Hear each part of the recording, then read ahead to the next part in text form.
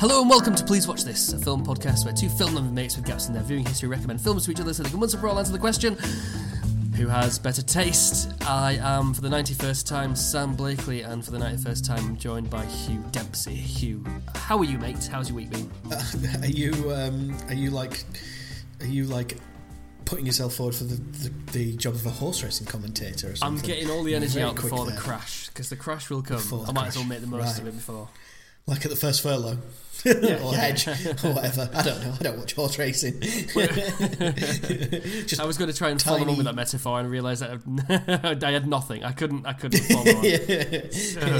Let's just abandon that horse. And Hugh, how's your week been? Good. Yeah. I got an exercise bike finally. Oh, good man. Good man. Yeah. Have you used it? It's not great so far. It's very hard to ride. The pedals don't offer much resistance, despite the fact that I've cranked the little turn thing all the way to 11. I had the same with mine. I mean, I have admittedly got more exercise out of lugging the bastard into my living room than I have from actually using it, but I had the same problem, and I don't know if it's something we can fix or if it's literally what I discovered was if I just try really hard, it gets more difficult. If I cycle harder, it's more difficult. That's a lot of things, isn't it? Yeah, but it's not actually much of a challenge to actually push them. Normally. I'm a bit disappointed with it, I'm not going to lie, because it's not very comfortable, which makes it very difficult to get into a rhythm to cycling it. And if you can't get into a rhythm, you can't sort of do it. So I only got it yesterday, and I'm not actually sat on it for more than maybe 2 minutes without giving up and getting angry. Well, I mean, it's very much of the time. Listener, when you're listening to this, it'll be in the UK at least a day before we can finally go to pubs again out inside. If you're listening after that, then you're probably drunk right now in a pub. And we've all got our quarantine. To a podcast in a pub, I think you need to get out more into the different pubs. Who sits and listens to a podcast in a pub unless they're waiting for somebody? I do occasionally if I'm going to the cinema. Sad. Speaking of which, I've already got my ticket booked Monday the 17th of May to go to the cinema. I mean, I have been just so longing to go to the cinema. I can drive now, so it's easy to get to it. And they're finally open on Monday, Hugh. I'm finally going to get to see winner of Best Picture, Actress and Director. You're not going to walk down? No, it's a couple of miles. I'm just going to drive nice and cosily. A little bit further away. I've moved. Yeah, Nomadland. Finally going to see it. It's been on Prime. I don't like watching new films on a TV screen, to be honest. Despite the fact that this week's film is a new film on Prime. Yeah. That's it. It's needs must, and this is why I'm absolutely itching. So I'm going to get out to the cinema a lot, I think. Yeah, I saw how excited you were. The fact that you sent it in a message. And you're like, here's my ticket for the but as you can see, I crossed out the QR code, so you can't use it. Oh yeah, I did wonder why you did that. I didn't realise. What you thought that? So you sent it to me and another podcaster, Dakota, in our little podcast group chat, and. Like, what, do you think I was going to go all the way to York to use it or something? I thought you might come to Harrogate to exploit your QR code. Yeah, I did. Yeah, or do you think Dakota's going to come all the way from Toronto? He's a crafty bastard, isn't he? Dakota, he is a bit crafty, isn't he? He seems all Canadians. Nice, doesn't he, in Canadians, yeah. So on the subject of Dakota, by the way, we are going to be joining him pretty soon, Hugh. It's going to be a pretty exciting time. Long-awaited episode, but keep your ears peeled and eyes open for that one, because that could be a good one. That could be a good one. Yeah. In other news, my year 13's finished this week, and in one of my cards, a student of mine said, "Thanks for being such a lad. I adore your podcast." And I am 100% sure they were joking. I can't even remember telling that class that I do a podcast, but Maya, if you are listening, thank you for adoring the podcast. But I know you're not listening. What's their name? Maya? Maya, like Maya, but Maya. Is it a girl or a boy? A girl. Or a boy? Yeah. Oh, right. No, she's taking piss, mate. Oh, I see Maya. Right, I thought it was a girl. That's just. I just thought it was a lad because she went, "You're an absolute lad." That's a lad, yeah. I mean, that's the first time anyone's ever described you as an absolute lad. It's not the first adjective that comes to mind when describing. Maybe third or fourth, 100th. No, I mean, it's in the 20s or 30s at least. Yeah, absolutely. But oh god, I really thought if I just started the sentence to make in a segue that my brain would fill in the gap and come up with a good segue into this week's film, and I'm just not polished enough. It hasn't done it again for the 46th. I mean, I tried earlier, as when I mentioned that we were watching a new film on Amazon, but you then wanted to talk about continue to digress. Job. So new listeners who've clicked on this podcast because they like the film, we've put them off already. If I listen to a podcast because I like the film that they're talking about, and they're talking about other stuff for 5 or 6 minutes, I stop listening. So now that we've alienated everybody, let's get into now we've got let's get into the meat. Now, the really important thing here, we're going to do the 2020 film Palm Springs. Just please don't listen to this podcast if you haven't seen the film. I don't want you to be spoiled in any way. It's a shame really that you knew a thing about the film before you went into it, because it just takes a little bit away from the first 10 minutes. I think that was just because I saw the advert for it. Yeah, that's it. And they were an indie film, then somebody paid them a lot of money, and they wanted to show that in the trailers, and it's a shame, but it is what it is. I wish I didn't know that fact before I went into seeing it, but I did at the time. Right, okay. So before I give a little plot summary, I don't think you knew much about it, Hugh, before you saw it. What did you know about it? So spoiler alert from this point on. Spoiler. Yeah, don't listen if you haven't seen it. Yeah, because it is on Amazon as a new film at the minute. I think it was 2020. I think it came out. That's right. But I think it's only been on Amazon a couple of weeks, hasn't it? Maybe 3 weeks or something. Wow, has it even been that long? Wow, I didn't realise. Yeah, I didn't really know anything. I knew it had Adam Sandberg in it, and I kind of knew that there was some sort of, basically, we're going to talk about it a lot in this episode, but I knew there was some sort of maybe Groundhog Day kind of vibe to it, but I didn't know anything else beyond that.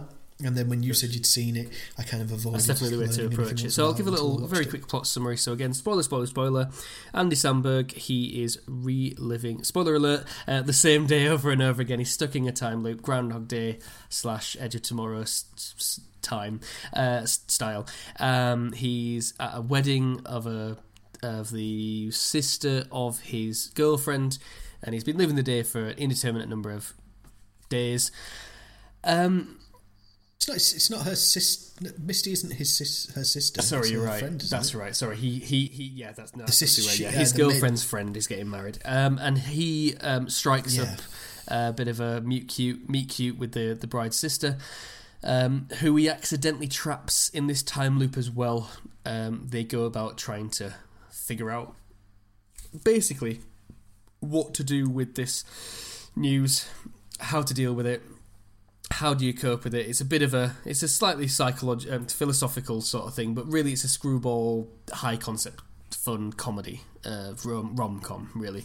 Yeah, I think I would mention that the character that Adam Sandberg plays in it, he's very much kind of become a bit of a nihilist about it, hasn't he? He's been there, and we'll try and speculate later into potentially how long he's been there, but he's been there, at least for decades. He's already been there a while, at least. You think decades already? Easily. Right. So we'll get into that. Later. But anyway, so he's been there so long that he's given up all hope of leaving, and he just tries to enjoy each day and sort of find the meaninglessness of existence and how absurd it is. And so we could be a completely different podcast and get really philosophical about it and start talking about Albert Camus and existentialism and stuff, but we'd have to do a bit more pre-reading on that one. So let's not do that. I'm sure YouTube is there for that. Oh, we've just lost another 10% of our audience. Now that we're just down to our core 4 or 5. Existential French philosophy. Let's get into it. So this is one of my favourite kinds of films. I think fun, high concept, smart comedies. I think, as you know, they're not always going to be my top 3 films ever, because they tend to need a little maybe more meat on the bone, or maybe generally more straight drama or something like that. But just as a Saturday night thing to watch, you can't go, for me, much better than this. I can ironically rewatch Groundhog Day as many times as you like. It's not a film I ever get bored of watching. There is an irony to that statement. Exactly. Whereas most films you're watching the same scene once per film, Groundhog Day, many times, and I could watch it over and over again. There is another time loopy sort of film that I am going to recommend in the future that I know you haven't seen, that also I could rewatch quite often and not get bored of. Edge of Tomorrow as well, you know, one of the most fun films. Yeah, that's a great one of my film, favourite films of that year. That's it's one of the few films where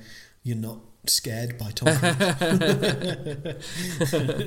And what I really like is that this film found a new way to tell that story.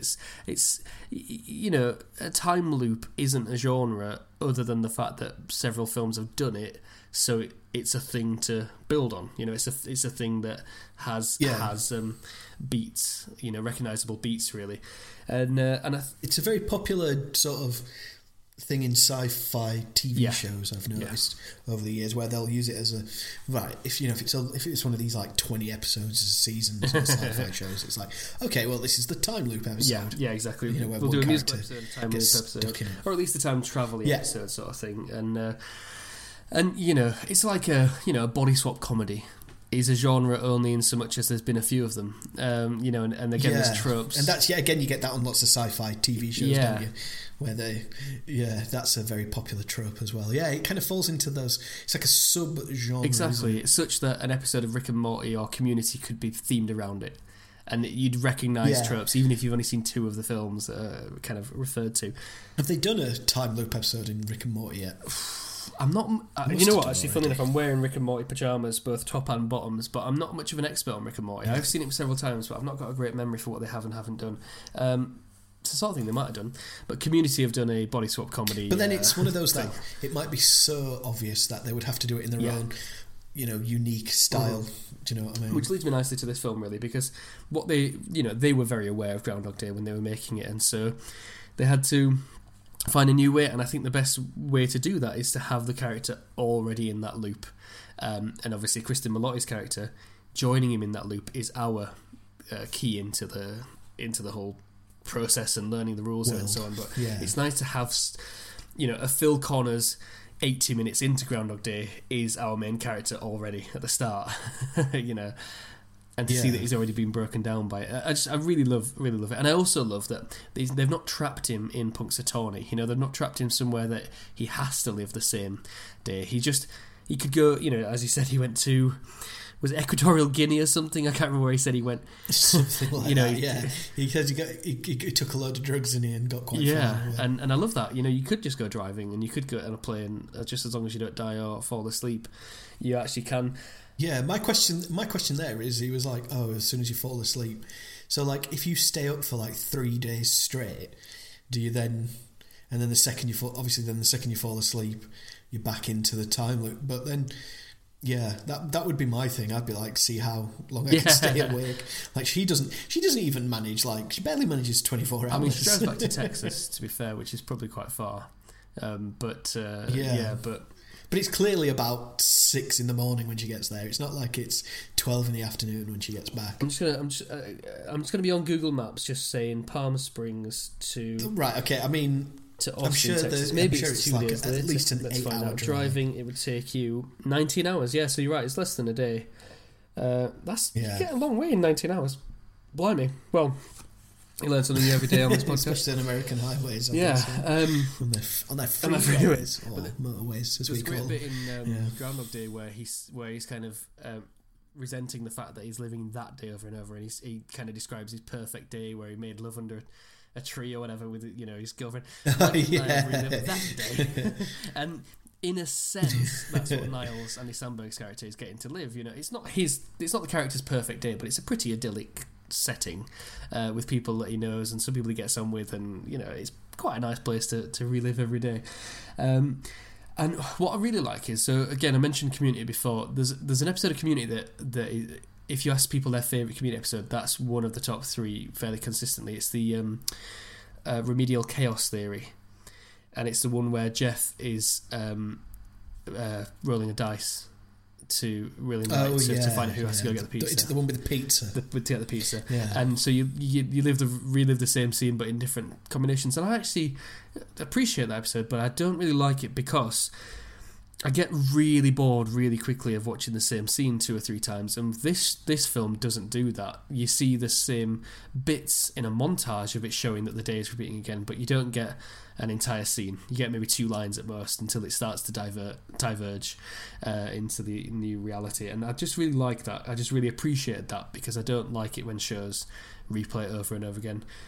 Arrested Development series, I think 4 or 5, they play the same storyline but from each character's perspective over the course of the season, and it gets so old by the end, because you do see full scenes, the same long dialogue over and over again, and it's very, very dull.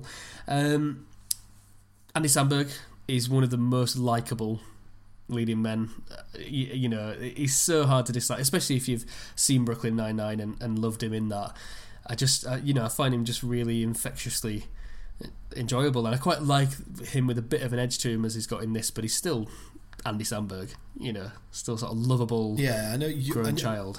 You're a fan, aren't you? You're a fan. Great. What do you think then, Sam, I wouldn't like about this film? Don't worry, Hugh, I've still got a couple more things I liked about it before we get into that.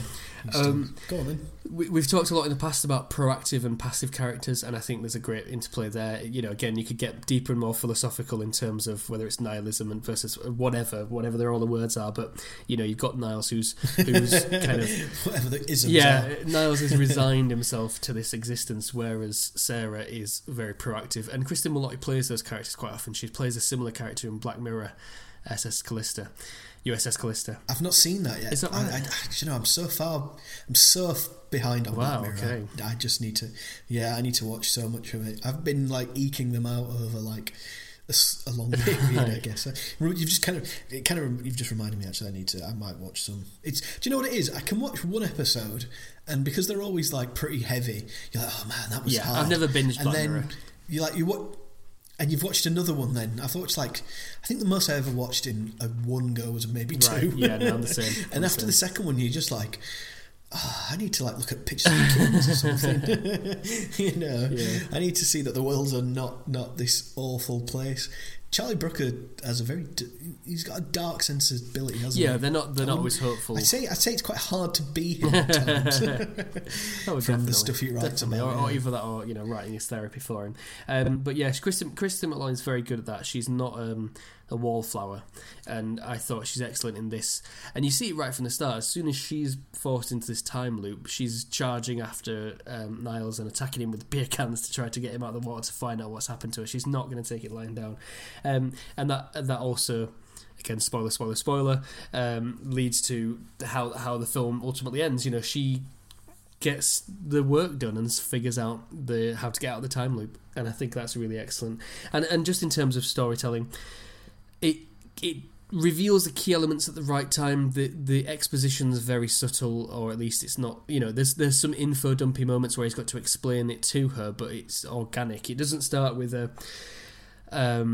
Makes sense though. I mean, if you've got somebody who's put into this situation, you've got to explain it to them what's happening. It's a writing challenge, and a lot of writers fail by just having them sit down and watch a PowerPoint presentation, but instead it's somebody will do that eventually in a film. Or maybe somebody will open up a bunch of emails that will be basically trailers for sequels, for example.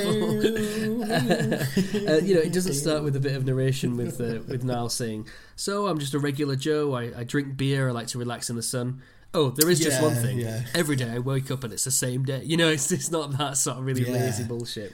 And we take her perspective. I don't think any of those time loop films have done that. That would be interesting, though, wouldn't it? To have an inner monologue, maybe. It would just be. It's written well. Just be so done. Not as a time loop, but just the idea that someone's got a strange life, and they start with, "Oh, I'm a regular Joe, but there is just one thing.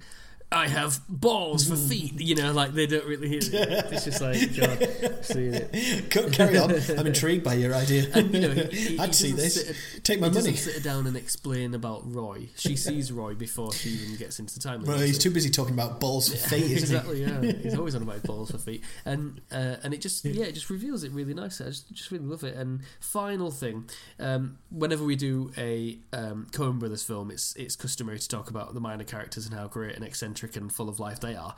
And in rewatching it for the third time today, It does that. Every character is weird in their own way, you know, whether it's Daisy the barkeep, the bartender who's just nuts. What does she say when she asks him how many people he slept with in there, and he's like, oh, she says, I hit a guy with this car once. He might have been dead. I just kept driving or whatever. Yeah, no, he's some like cowboy guy with drugs in his coat, and he's a bit, a bit weird. So anyway, yeah, full of life, very fun, immediately likable. I could rewatch this again, ironically, as many times as you need me to. So I've gone on a lot. Hugh, what in terms of what you don't like? I genuinely don't know. I genuinely don't. I mean, in rewatching it, I see the twists coming a mile off, but I didn't the first time, which I think that means that they were done really well and signposted so well. Just understanding the dynamics of filmmaking that it worked on me. I don't know what you could possibly dislike about this, and I think knowing your sensibilities, you probably will really like it. I've got a nagging doubt that you'll love it, but I do think you'll really like it. I see. So you couldn't really signpost anything that I might be like, no, it's 90 minutes. I know that you like J.K. Simmons. I know that you probably quite like Andy Samberg. I don't know, maybe you're anti-Semitic or something. I don't really know. Let's find out. Not the last time I checked, but I'll let you know if I change. Proofs in the pudding. So let's find out. We're going to go for a little break, and when we get back, we're going to get Hugh's views. So join us after the break.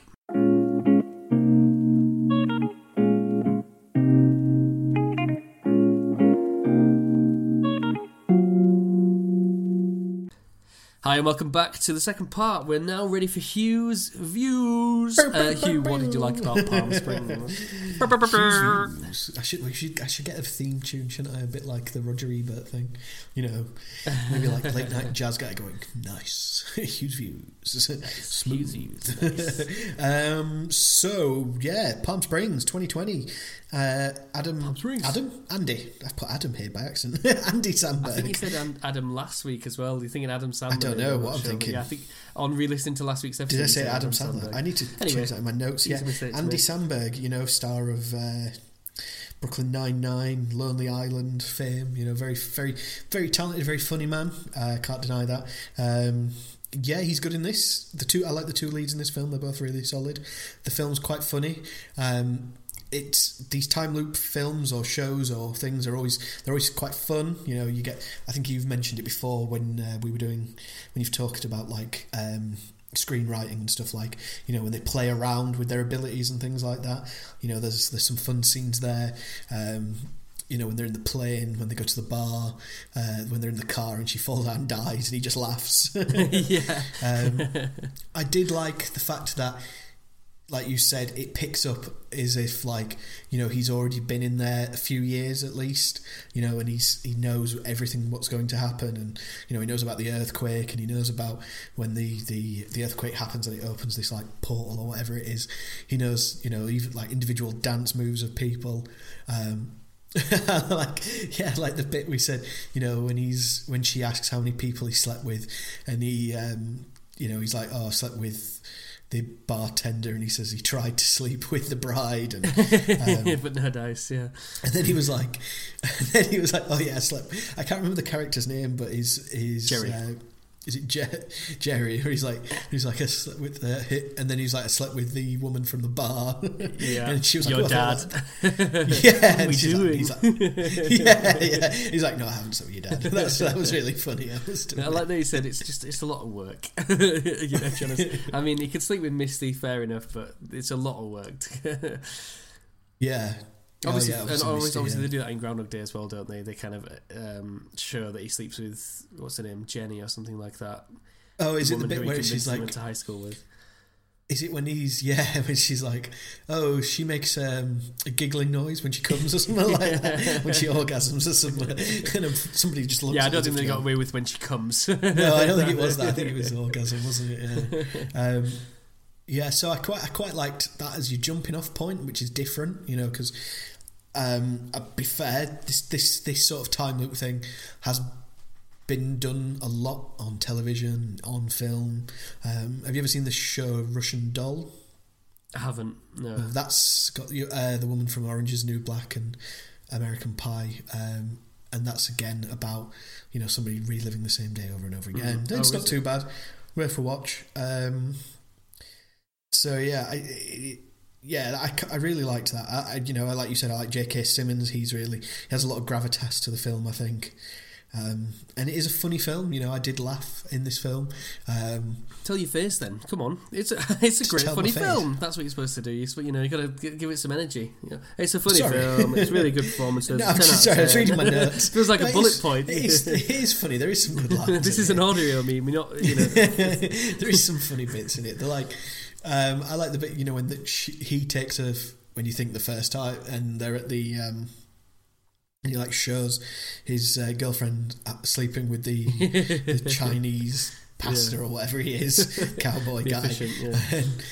And he's like, he's like, oh, you should say something. It's like, nah, they're meant to be together. And she's like, it's kind of hot, stuff like that. Don't you dare kiss me.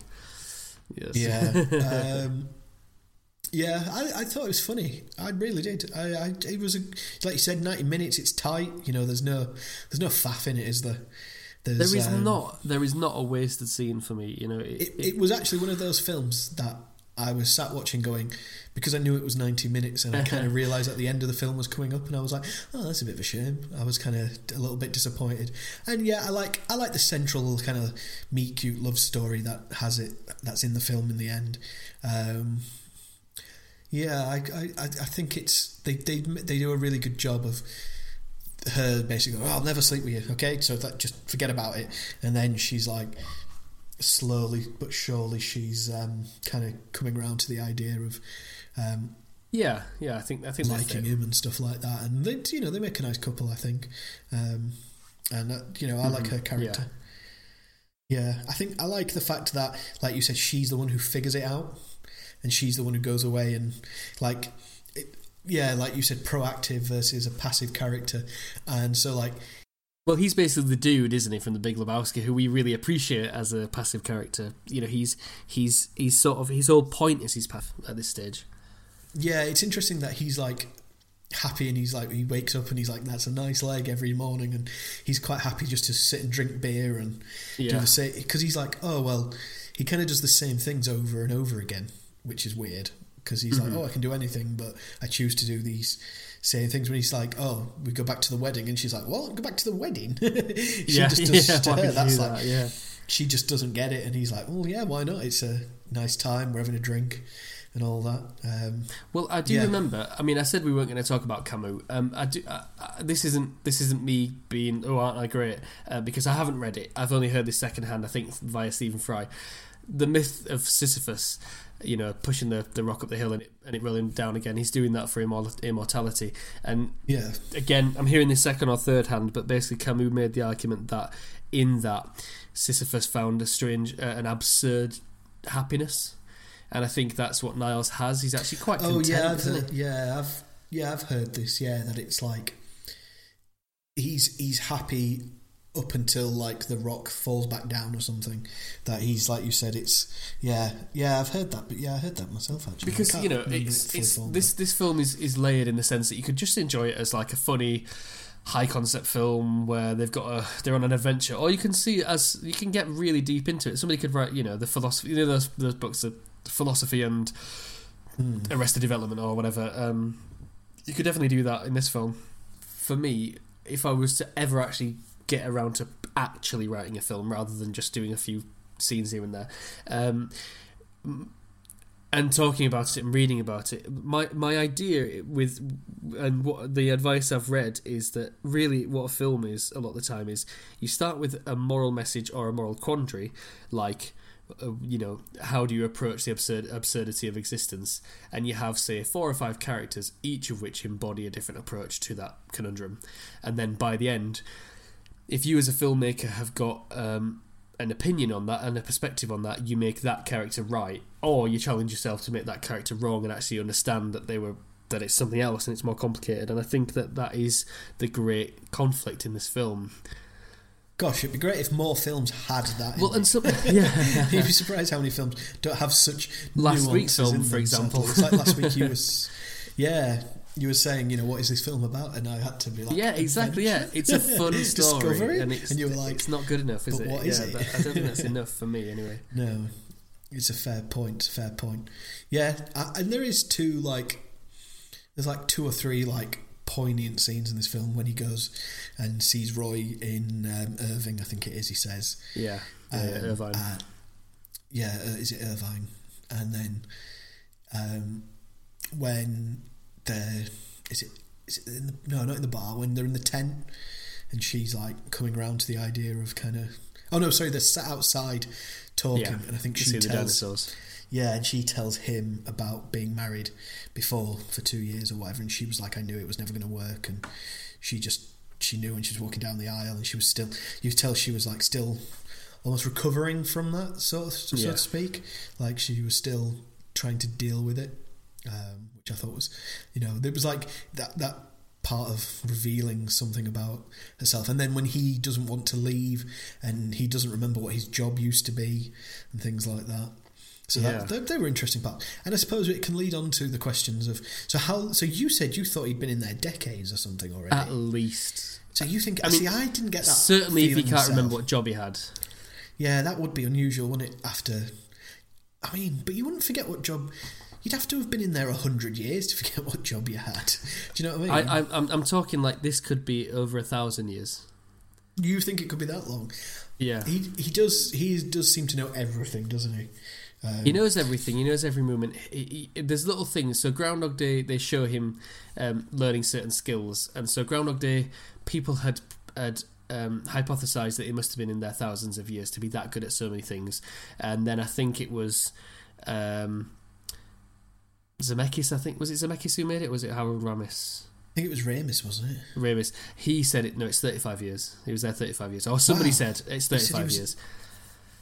Because obviously he gets to be, great at the piano and the guitar and maybe not the guitar, but all these little things, and he gets to know really good at the piano, isn't he? And ice sculpting. And so like in I just assumed it was like a year or something. No, what, a year? And he's forgotten what job he did. And he not Adam Sandberg. Like he can hit the bullseye twice. Groundhog Day. Yeah, I was just assumed it was about just over a year or something in that film. No, it's like, so for example, in Groundhog Day and in this film, we learn that he's killed himself in so many ways. Yeah. You don't do that every day. Like, most days you just go about your day and go to the wedding or piss about by the beach. So it's like, maybe once a month you might try and kill yourself. And you do these things over and over again. Maybe you explore with things that you sort of... He always says, it's not fun dying in the ICU. Pain is real. Yeah, slowly dying in the ICU is the worst way to die. And he's done that. And Roy comes around every few days, or is it weeks at this point? Yeah, he's not sure, is he? For me, it'd be so hard to keep count, wouldn't it? Because you've got no method, you've got nothing. You can't write it down. No. Yeah. So in the IMDb trivia, I think, I don't know quite what interview it says. Something like the filmmaker said, it's anywhere between 40 years and 4 million, somewhere in that sweet spot. Because genuinely, if they said, okay, we intended this as 10,000 years, it wouldn't surprise me because of just how perfectly resigned to it he is, and just how perfectly he knows everything. Yeah. He seems to know every member of the town, everything about them, all these little details.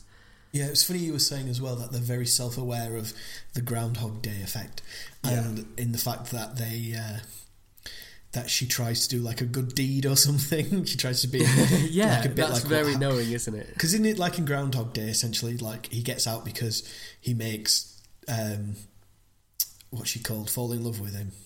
Andie MacDowell. Andie MacDowell. Not Rita. Is it Rita? Oh, who gives a fuck? It's Andie MacDowell about. She's as wooden as.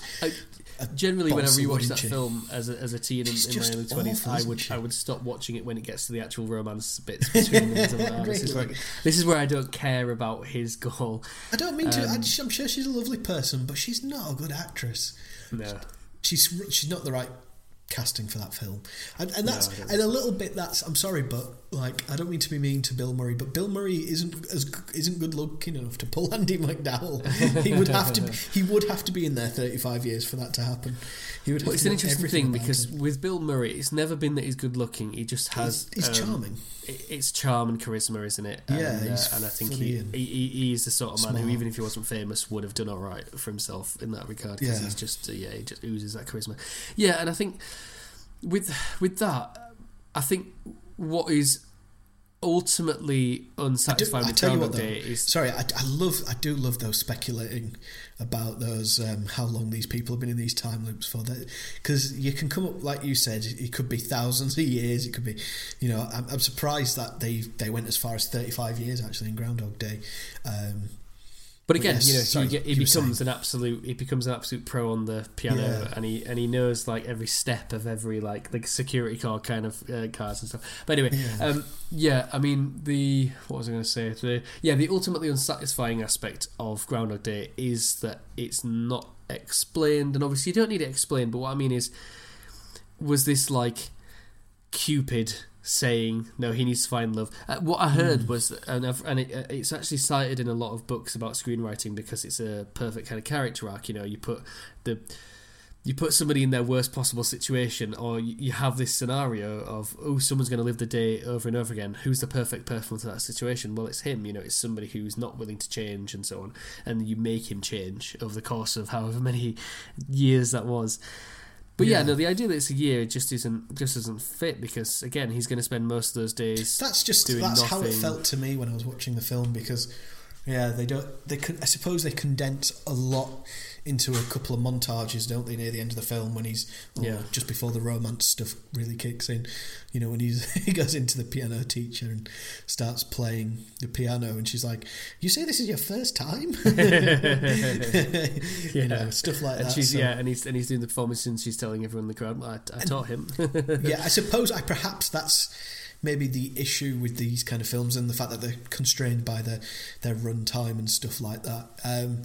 If, like, obviously with this film, it's good that you don't know how long he's been in there, because he's obviously he's lived that a lot, and he's not the character you're seeing the world through, or you're not introduced to this world through. Even though he's the main character, you're coming to terms with the world of the repetitiveness through Sarah's eyes rather than through Niles' eyes. He's considered every avenue.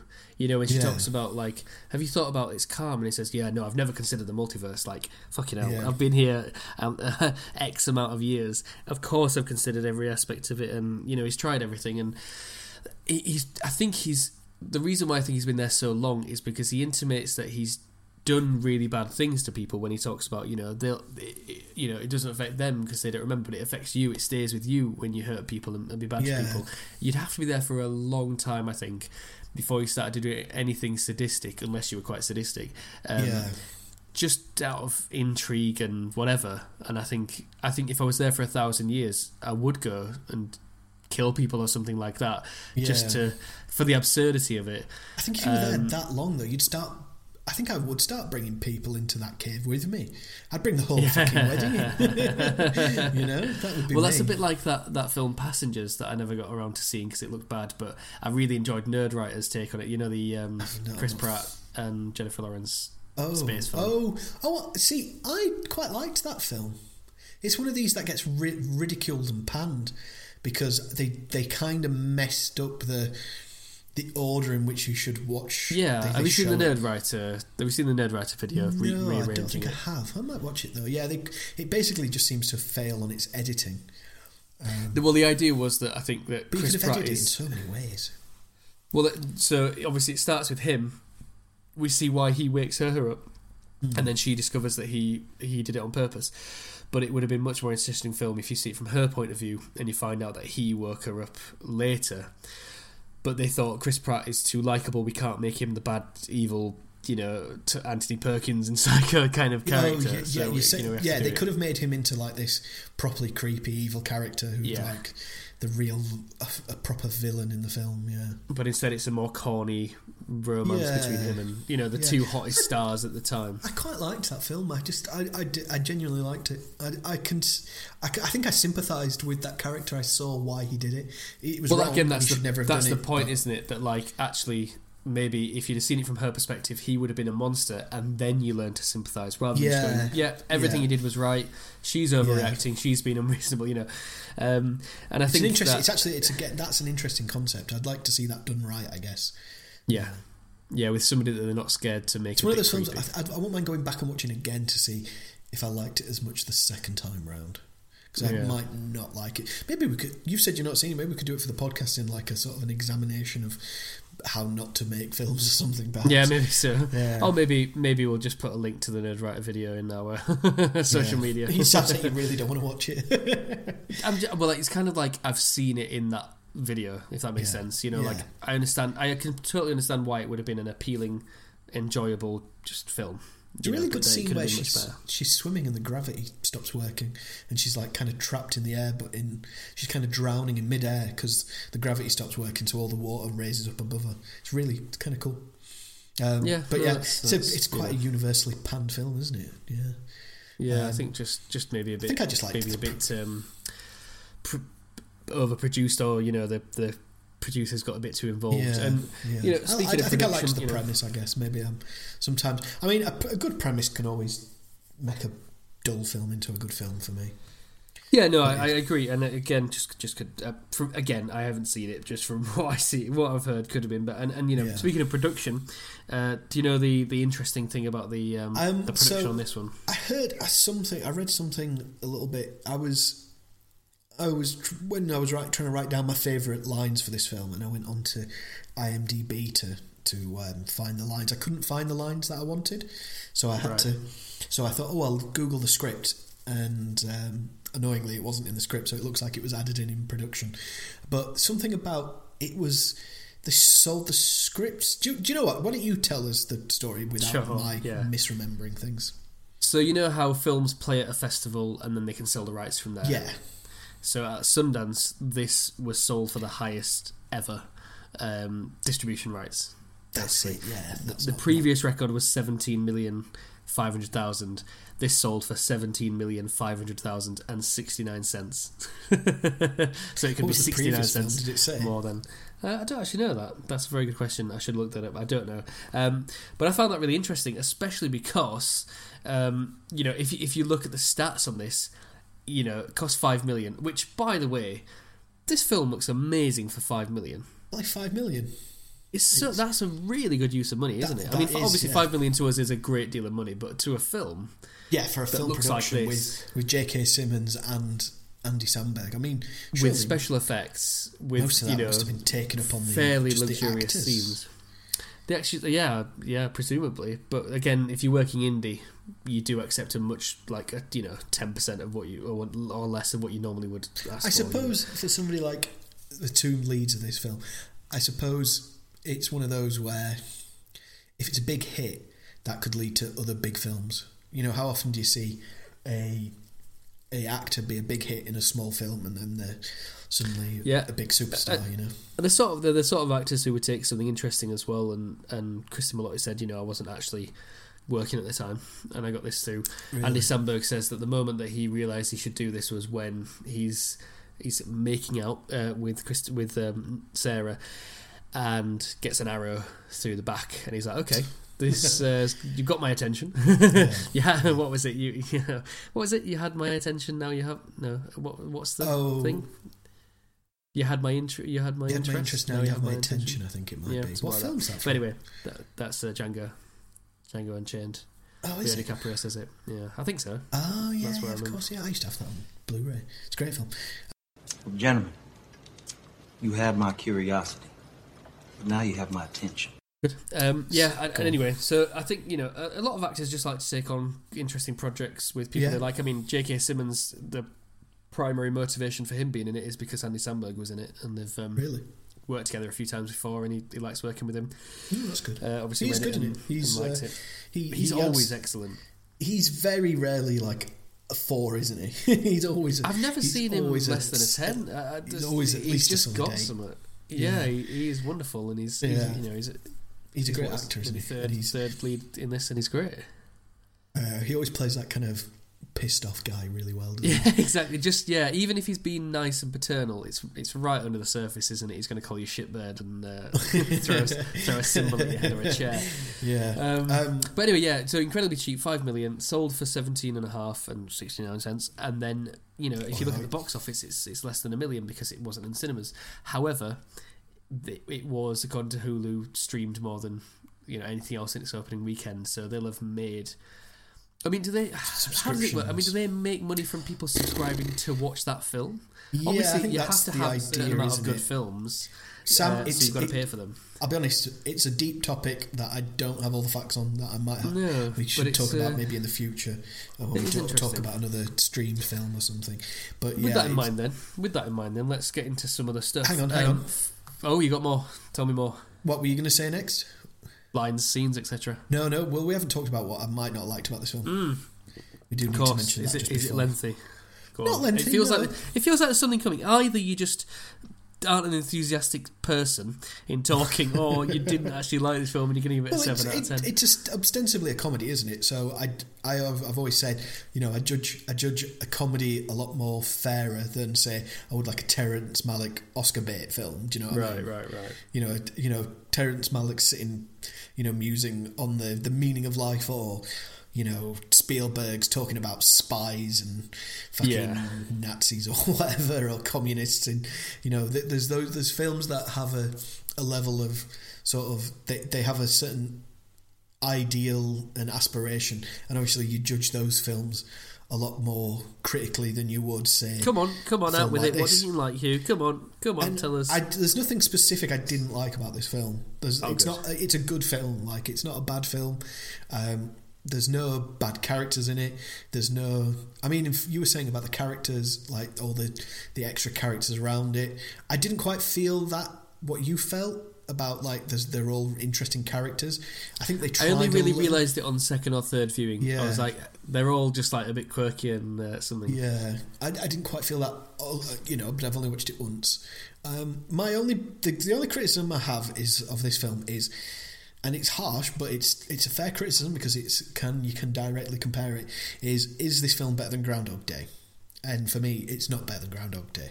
And even if you take away 20 years of nostalgia for that film, and seeing it when you were young and all that, and I've watched it obviously like 3 or 4 times, it doesn't have the same verve that, say, Groundhog Day has. I think Sarah, Kristen Milotti.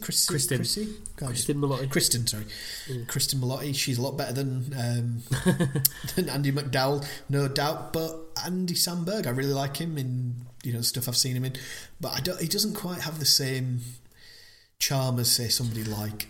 he's not as lived in as a Bill Murray. It's fair to say. He's not. Bill Murray had some city miles on by the time he'd done you know what? They can't have been that different in age. I'm going to find out how old was No, Bill they Murray. probably not. Andy Samberg, he has a young-looking face. He's kept his looks. He's got a perfect face for comedy, because he's kind of goofy looking, but he's very childish in his... He's handsome enough to be like a leading. He is as well, but that's weird, isn't it? But like he's also he's also not like, you wouldn't look at him and go, he's not the stunner in the room. Like, you could put him next. He's got a lot of angles. There's a lot of angles going on. You put him next to like the husband, the groom in this film, who's like, that's a hot guy in like a teen vampire thing. Yeah, is he from Supernaturally? I know he's exactly, in Superman, exactly, the TV show. Yeah, so he's the hot guy. He does the whole walking around with his shirt off. I like that twist. Actually, things I like the fact that you find out that it turns out that she slept with the groom before the wedding. That's interesting. And then he starts crying when she's like, we're terrible people. We should have done this. I quite like that. That was quite sorry funny. to butt in. So Bill Murray was 43 when Groundhog Day came out. Andy Samberg is currently 42. Is he 42? Wow. The 80s and the 90s were different, man, 15 weren't to they? 20 years different in Bill age. Murray looks like he's in his 40s. And Andy Samberg looks like he's about... He could pass for 32. He looks about 30. He looks younger than I do. Easily. He's 42. He's not 42. He's kept his looks, hasn't he? How old was he when he was in the Lonely Island then? He must have been They like started in 30 or 2002, I think 2001, 2002. No, it's not that long ago. It's like That's when they started. 2000. That's when they started. They got famous through SNL like 10 years later, but yeah, that's when they started. It was like 2007, 8, wasn't it? When that, yeah. Jizz in my pants and all that came stuff, famous. Yeah. Wow. So that is literally my only criticism of this film. Is it's not as good as Groundhog Day. I mean, that's fair enough. And that's fine. If I showed you an amazing live Western and you went, my only criticism is it's not better than Good, the Bad, and the Ugly, I go, fair enough, because that's an 11 out of 10. So, I mean, Groundhog Day is a proper 9 to 10 out of 10 for me. So it is, so, isn't it? Fair enough. Let's get into our proper traditions then. So, favourite scene. This is what I was going to say about this film just before we go on. Is it that it's not as good as Groundhog Day? It's not as good as Groundhog Day. So that's fine. That's my big criticism, but it just kind of washed over me. It's like you said, it's fine for like a Friday, Saturday night, fun film in front of the TV with like, somebody or whatever. But I don't know. It might come back up, but I feel like it's not going to live long in the memory. Interesting. Okay. It's just there's just something missing from it, and I can't put my finger on it. And it's not the cast. It's one of those films that it's probably not greater than the sum of its parts. But it's as good as. It's not less than. Like sometimes you get what amazing parts. All these great. Sorry. What amazing parts. Like Stargate isn't much better than some of its parts, but this film, if it's not greater than the sum of its parts, it's still got great parts. It's good enough. Yeah, it was. The film was fine. It was enjoyable. I liked a couple of the twists in it, some of the jokes in it. It had a bit of heart, which it could have been lacking, but it didn't quite.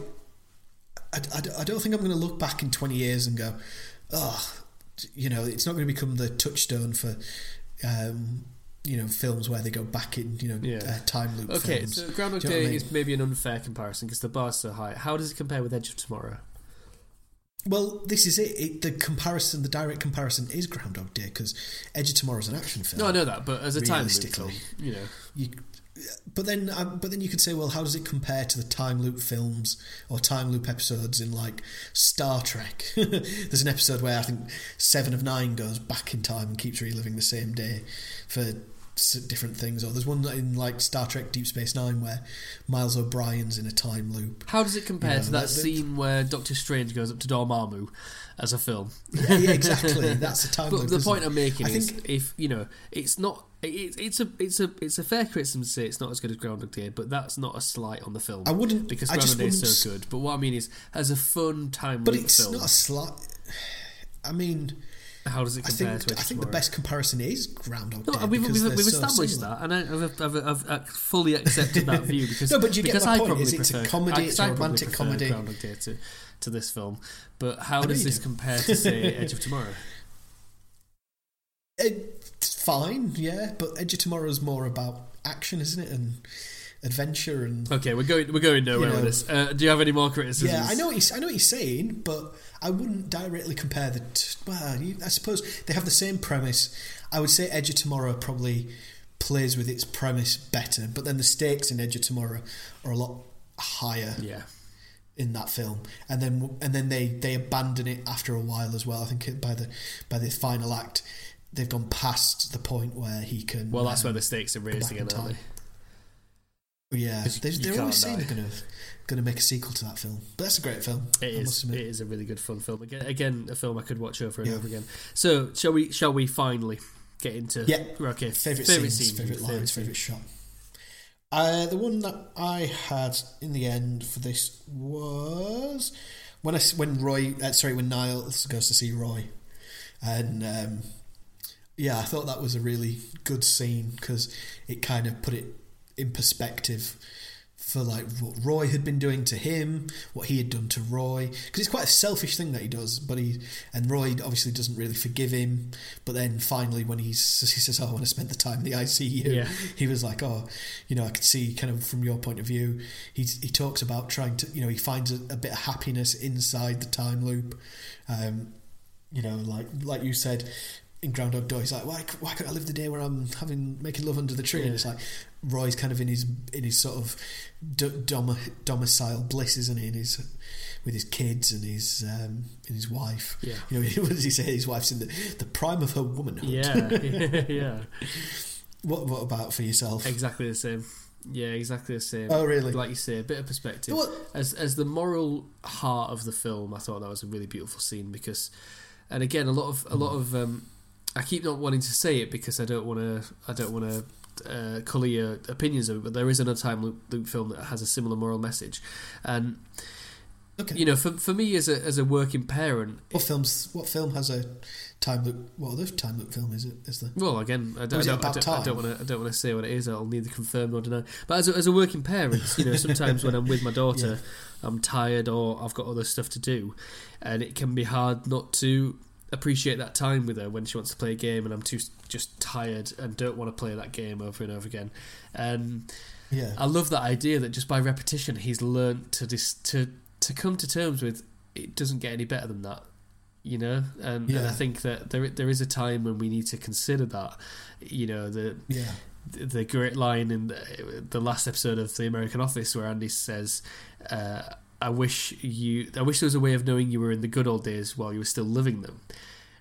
Where, you know, in many ways, there's been probably times in the last few years of our lives where we are, health-wise and whatever else, and to not appreciate that because you're always wanting a bit more money or to get fitter or... Well, the grass is always greener, isn't it? The grass is always greener, and you know, ultimately what's it striving for? There's a really excellent video that was animated by Trey Parker and Matt Stone of South Park, and it's about a speech by Alan Watts that I might have shared before. It's Music and Life, and he's saying, you know, we've got this system, these series of systems whereby there's always this incentive, you know, kind of finish kindergarten, you get into this school, and you finish that and you go to university, and then you get into a grad school, and then you go to work, and they give you these incentives.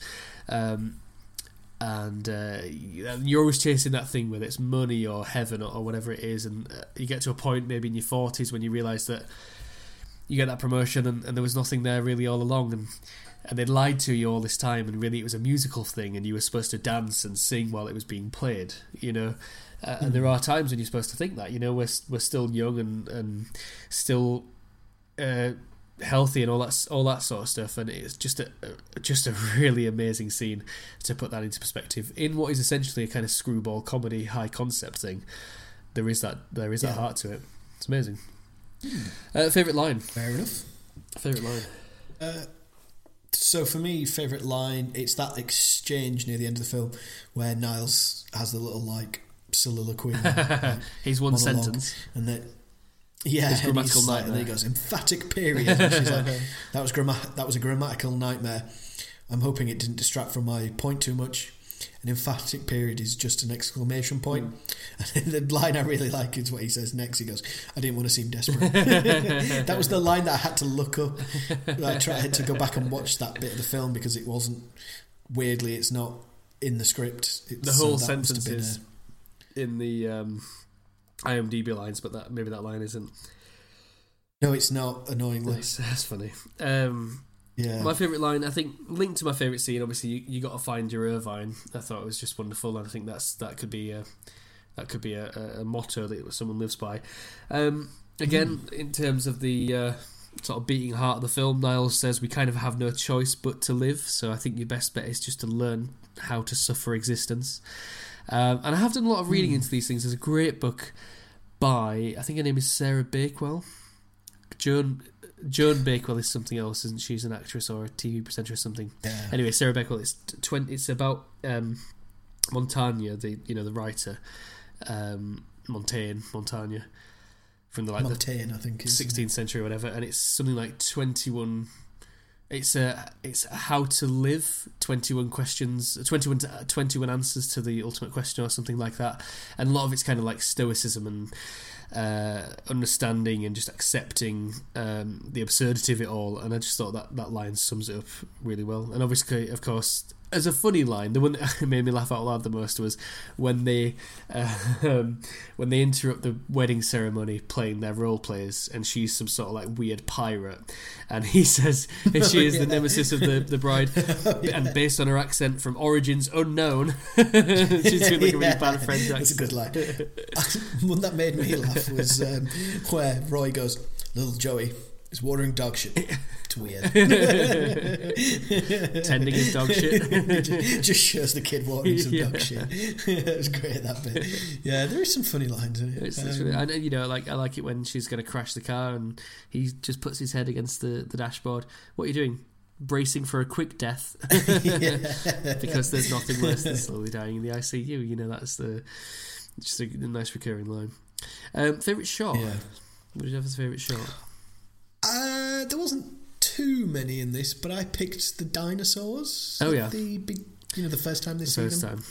And they're in the distance, yeah. I quite liked that. I almost feel like the second time is more mysterious, isn't it? Right at the end. You could almost miss them. Yeah, I had to rewind to check they were there. Yeah, they were just a little bit too far away, weren't they, at the end? I thought that was a bit bad, actually. Because I would have picked that, but... Yeah, it's either that or this might be yours. Actually, in fact, you do yours, and I'll tell you the other one that I really like when Niles and Roy were in the bath, going, "We're the shit, you're alive," head to head. I just really like that for some reason. Yeah. What was your other one? I like the fact that he figures out that she was in the groom. What's he called? Abe's room. Abe, yeah. Because of the hair. Yeah, the hair miss. I thought that good. was quite a nice especially touch. having lived that day, and they do so well. Again, when you rewatch it, to actually signpost that a lot. There's a morning when she wakes up. They mention it about 5 times, to be fair. What do you mean? No, not the hair mist, but I mean mist. generally they signpost the fact that she's sleeping with him a few times. So there's one that's so blatant when you rewatch it. She wakes up really happy because she's had a lovely day with Niles.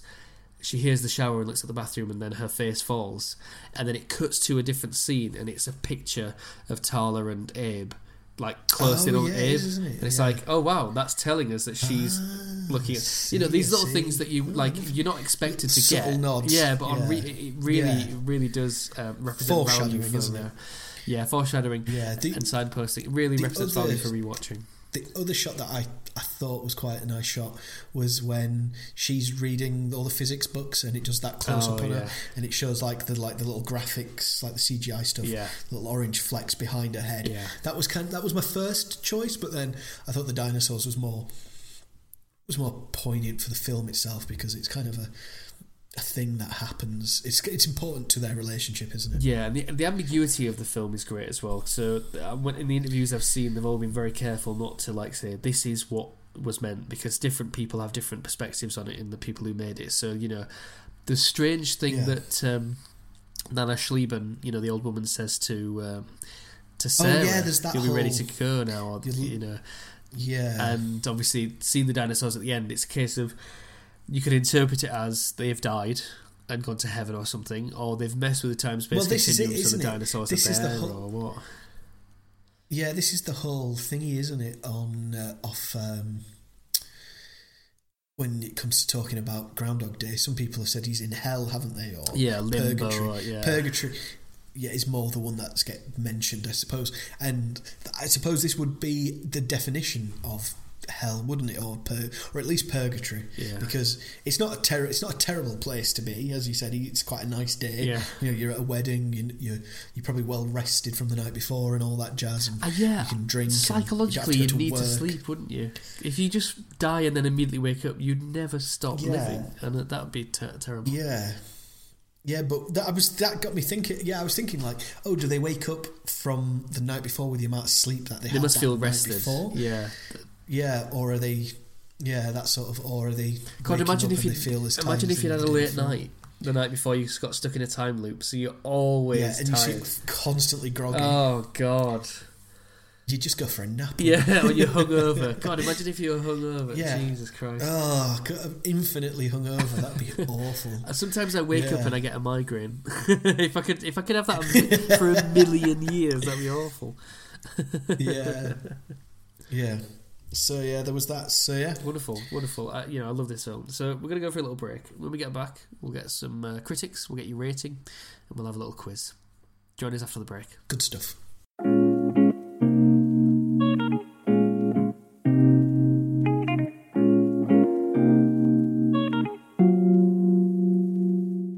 Hello, welcome back to the third and final part of Please Watch This. We're ready for some critics, Hugh. Would you like to hear some critics? Yes. Good. Right. Okay. So, Peter de Bruges, that's how I'm going to pronounce it. Peter de Bruges of Variety said Palm Springs is to time loop movies as Zombieland was to the undead genre. It's an irreverent take on a form where earlier iterations were obliged to take themselves seriously, and I think that's a really good Really good summary. It's got a great score on Metacritic, by the way. I think it was 83% on Metacritic. It was, very well loved. Vince Mancini, or Mancini, of Uproxx, said, Palm Springs is the perfect kind of art comedy. It comes on like a brilliantly silly little lark and eventually lands on you like a ton of bricks. Which I think is great. It blends knockabout comedy with something more deep. I don't know if it was the first film to be irreverent though with the concept. I mean, again, I hate to say it, but Groundhog Day. I mean, that sort of started it. It didn't really take itself seriously. Anyway, but that sort of took... Anyway, let's hear from our favourite living critic. Just a quick 20-second end of review soundbite. It's just the right movie at the moment. And as I said, obviously, it definitely owes a debt to other films, but it does do something new and interesting with those ideas. I mean, it's no masterpiece, and it's certainly not the most original film you will ever see, but it is funny, and it is witty, and it is nicely played. And I enjoyed it, and I enjoyed it much more than I thought I was going to. It's on Amazon Prime Video, and it's called Palm Springs. So, that was Mark Kermode. You know what? Who I like a lot. wholeheartedly agree with Mark Kermode. That's kind of that would be my review of the film, yeah. That's how I felt about it. Yeah, not a masterpiece, but more than you enjoyed it more than you thought you would. So, well, we like Mark Kermode a lot, but you are the most important critic at the moment. I've got a suspicion as to what your rating would be. How many pizza Lilos out of 10 would you give Palm Springs? Yeah, how many 10th of Novembers? Or 9th of November, since it's a rating system that on a day that repeats. Have I done my deja vu joke?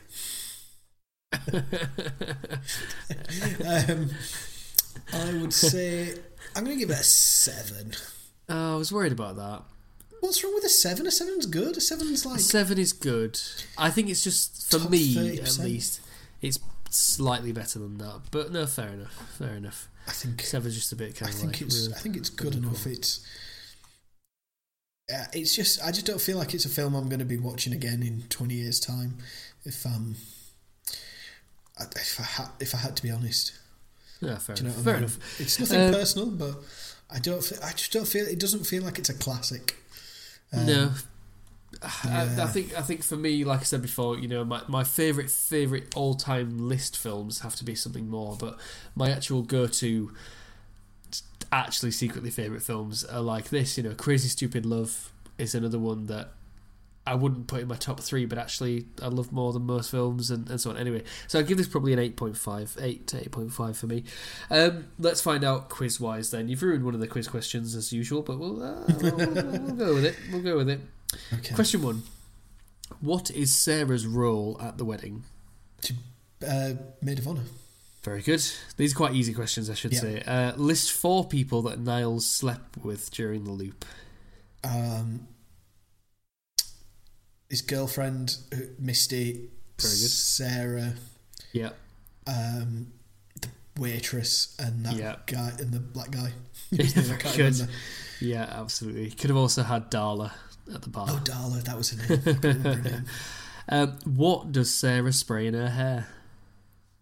I can't remember the name of it. It's like something mist. No, not mist. Mist? Hair mist? Some form of... It's a form of hair mist, but it's that... Yeah? Orchid hair mist. Nope, you're not getting the marks. I can't remember the full name.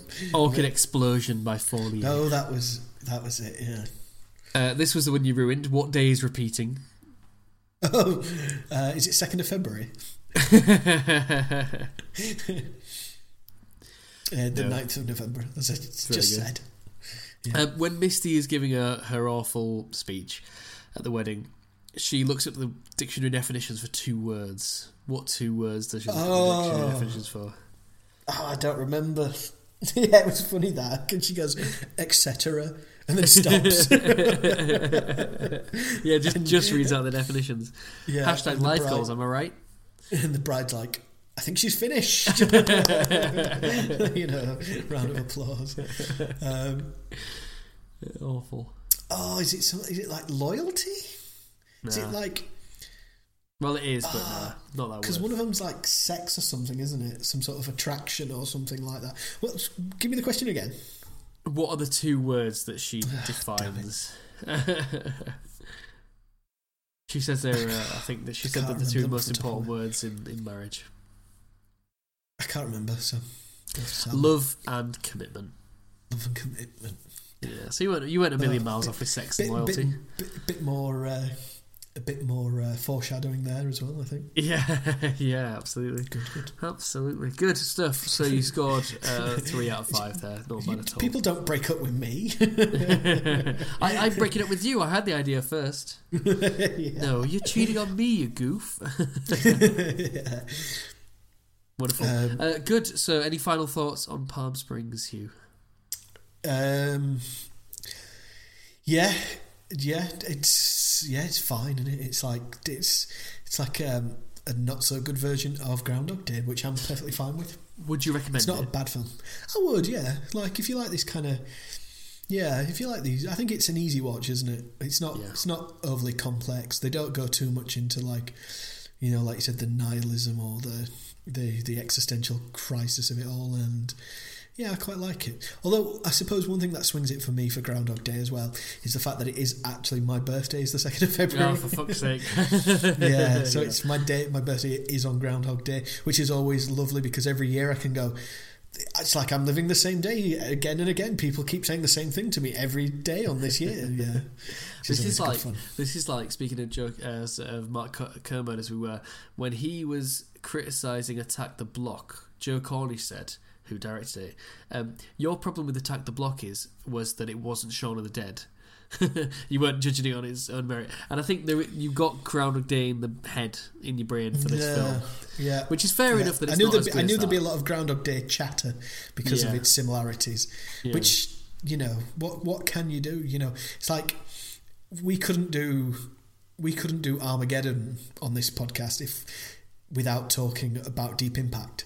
If we hadn't seen either of those films or one of those films, we couldn't talk about one without the other. They're too synonymous, and in this regard, these films are very much, if they're not in lockstep, they're certainly following each other around. It's inspired by and consciously avoided as well. Well, Hugh. It leads me to my next question to you. What film are we going to do next week? What film are you going to force me to watch this week in time for next week? The film I'm going to force you to watch next week in time for next week, or you might watch it next week and in time for next week, is the 2000 film, Russell Crowe film, Gladiator, because you said you hadn't seen it, and it's one of my favourite films. And the critics said by episode 92 we'd be running out of classic films, and we're not. Gladiator is a classic film. So, obviously the question you're going to ask me is, what do I know about it? I have seen part of the I was going to ask you if I'd done my deja vu joke yet. Fucking hell. Oh, so good that this is free. So good that this podcast is free. I'm so sorry, everyone. So what do you know? I mean, I've seen the opening battle, I think. This feels like a film that you probably know a lot. You've seen, it's one of these kind of films probably most of the action beats and it's a bit Star Wars, a bit Indiana Jones, a little bit Shining was for you. Having said that, other than what do they call it? Do they call it the Colosseum? Yes. Yeah, other than the Colosseum bits, and I don't know how much of the film that is. I don't know much about it. I know his speech, so I know some of the things that presumably happen. I know about Joaquin Phoenix in it, but I will be surprised by a lot of it. There'll be things. I think Oliver Reed's in it as well, isn't he? He is, and there's some really dodgy CGI. There's a really dodgy CGI scene with him in because he died while producing the film. Oh, that's right. Yeah. It's his last film role. Speaking of Oliver Reed, have you seen that little acting masterclass video thing? It's one of the best parts of YouTube, listener. Just look at Oliver Reed acting class, and he's talking to a man who wants to play a villain, and this man is so stupid and inept, and Oliver Reed just comes across so well. I'll put a link on the socials, but no, I am looking forward to it. I do think I'm going to like it. I like people involved in it. There's no reason why I won't like it. So I think it's going to be great. Yeah, I'm looking forward to. Yeah, I think it's going to be a bit more like a kind of a Indiana Jones sort of Star Wars scenario where more about it than you probably realised, and Yeah. things might not be in the right order in your head, but yeah, you're not going to be overly surprised by anything. But I think overall you'll enjoy it. But I think anyway, that's for next week. As for now, Hugh, if the listener wants to get in touch with us and tell us their thoughts on Palm Springs, Your Deja Vu, Half Joke, or Gladiator, how can they do it? Well, what they need to do is they need to go to Palm Springs in California, and then Drive to Austin, Texas. Yep. In 19 and a half hours. Yeah, if that's what they want to do. But yeah, and then they need to somehow find themselves inside a time loop, but preferably in time, maybe to get a message to us. So they would have to start their time loop maybe after this episode. I don't know. I'm not so look. It breaks causality. I'm not so much up on the physics of it. I don't get it. I'm not a physicist. So yeah, they figure it out. Do you know what I mean? Right, yeah. Figure it out. They're supposed to have to be stuck in the time loop for maybe the day before we record this episode, so the email gets to us, maybe. Okay, so Wednesday, or the day after, the 19th of May. Yeah, when would they have to email us so we get it? They'd have to be in a time loop after we've recorded the show, wouldn't they? Well, as long as they're not in a time loop in time to email into the show, because if they're in the time loop, they would have to be on maybe they'd have to be in the time loop on the day that they sent the email. But then we would never record the show in their timeline, would we? It would just get sent. Is that enough? That's enough. But anyway, as long as they want to it's do in that. our timeline. Yeah, but if they want to do they that, were to do that and they wanted to send an email, that's at pleasewatchthis.pod@gmail.com. Sam, if they wanted to get on touch with us through social media, how could they do that? They could get on touch with us on Twitter at PleaseWatchPod. At PleaseWatchPod. Yeah. At PleaseWatchPod for the third time. There we go. Yeah, do that. So yeah, Hugh, all that remains to be said is that we need to thank the listener. Thank you, listener. Good. Thank you, listener. And we appreciate your patronage. And we'll talk at you next week. Yeah. See you next week. Lots of love. Bye. Have I done my deja vu joke yet?